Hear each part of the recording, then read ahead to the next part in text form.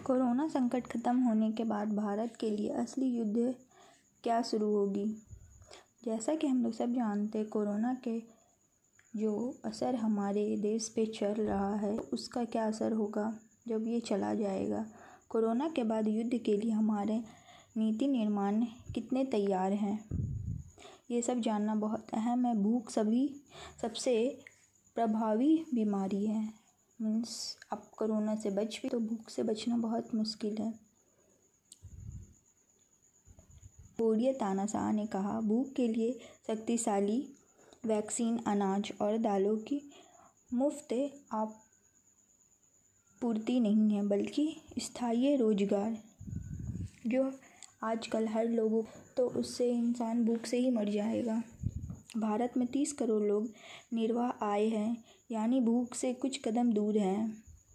ऐसे में लगभग 14 करोड़ लोग अतिरिक्त प्रवासी हैं, जो शहर में दुर्गम परिस्थिति में बहुत बुरे असर में रह रहे हैं। अपने गाँव में भूख नामक खौफनाक बीमारी से बच जाएं। कोरोना लॉकडाउन ने पहले ही उन्हें कोरोना पर दिया है। बुरी हालत से उन्हें अपने पे चपेट लिया। भारत के लिए असली युद्ध कोरोना नहीं, बल्कि उसके बाद का युद्ध है। कोरोना के बाद युद्ध के लिए हमारी नीति निर्माण कितने तैयार हैं, ये हमें जानना बहुत ज़रूरी है कि कोरोना के बाद हमारा जो देश कैसे उसे लड़ सकता है। भारत इस संकट में दुनिया के अन्य देशों की तुलना में कहीं बेहतर है, क्योंकि दुनिया के अन्य देश कोरोना से ज़्यादा असर बुरा हो रहा है। अन्य देशों की तुलना में हम लोग उससे बहुत अच्छे हाल पे हैं। हमारे नेतृत्व ने समय पर तालाबंदी के लिए लॉकडाउन कर लिया जाने का और जान माल का नुकसान को कम किया। जैसे कि हम जीवन के लिए युद्ध जीतते हैं, हम कोरोना के ख़त्म हो जाने के बाद फ्रंट फुट के लिए युद्ध लड़ने के लिए अच्छे तरह कैसे खड़े हों। इस युद्ध में भारत के पास न केवल मंदी के जोखिम को कम करने का एक अवसर है, बल्कि वास्तव में आर्थिक व्यवस्था को तेज ट्रैक पर रखा गया है।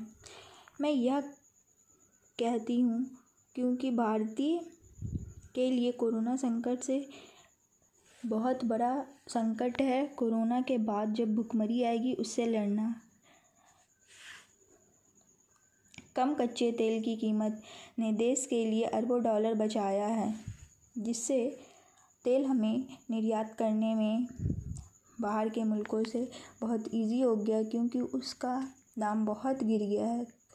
कम कच्चे तेल की कीमत ने देश को अरबों डॉलर से बचाया। साथ ही सरकार मुद्रा फरीज के दबाव से कम जोखिम के साथ राजकोषीय लगभग का लाभ उठा सकती है।